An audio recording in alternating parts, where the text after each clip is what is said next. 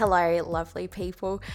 I'm recording this episode in light of George Floyd's murder and the ensuing much needed and long overdue rise of conversations about racism. And I acknowledge my failure and I recognize that in my lack of action to be anti-racist and my ignorance, I've been complicit. And for that, I'm so sorry.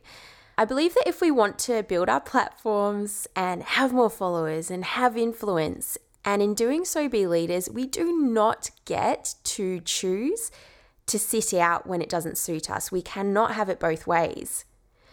And by staying silent, whether it's because we're worried about saying the wrong thing, which I know you might be, or believe it has nothing to do with us, which I don't agree with, or that we don't want to offend people who don't agree with us.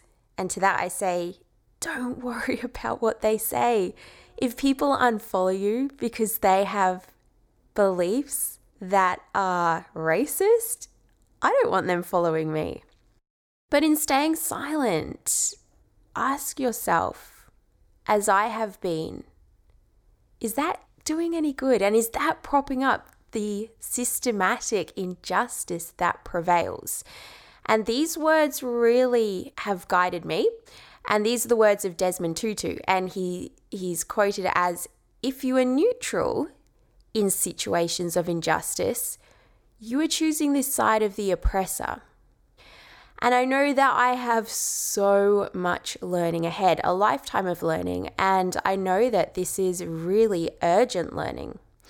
And so some people and some resources that I've been learning from a lot this week, I wanted to share these with you. And instead of talking and using my voice and sharing my opinions for this episode, I really want to elevate and highlight the voices of people that are so much more educated about this, but also Black people who this is their reality every single day. So here we go. Here's a list, by no means exhaustive, and you'll find the links under this episode. So probably at the start of this week, I think it would have been, I watched an Instagram TV video by business educator Rachel Rogers.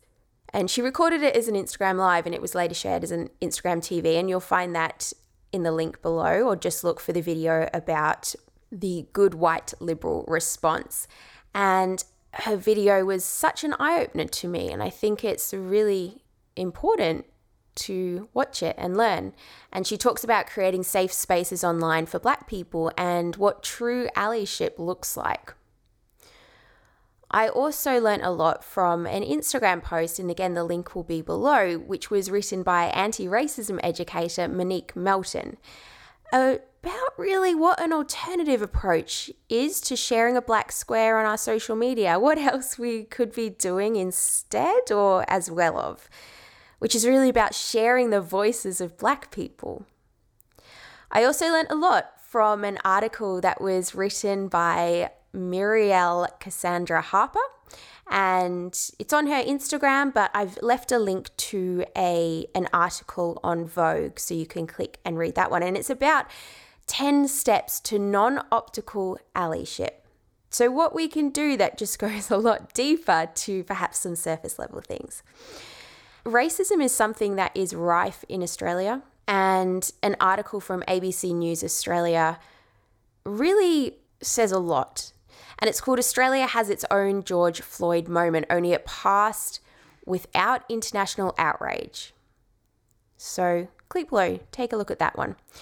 And finally, a blog post called Being Actively Anti-Racist by the Equality Institute.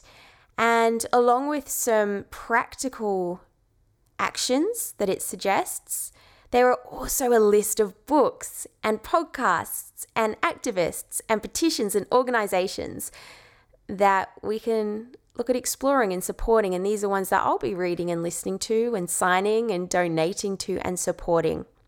So I commit to making my business safe for all people and to practicing true allyship and to doing the work, to listening, amplifying the voices of Black people, donating, calling out inaction and injustice, and educating myself to make this a reality. And I welcome conversation and correction, and I sign off with a lot of humility.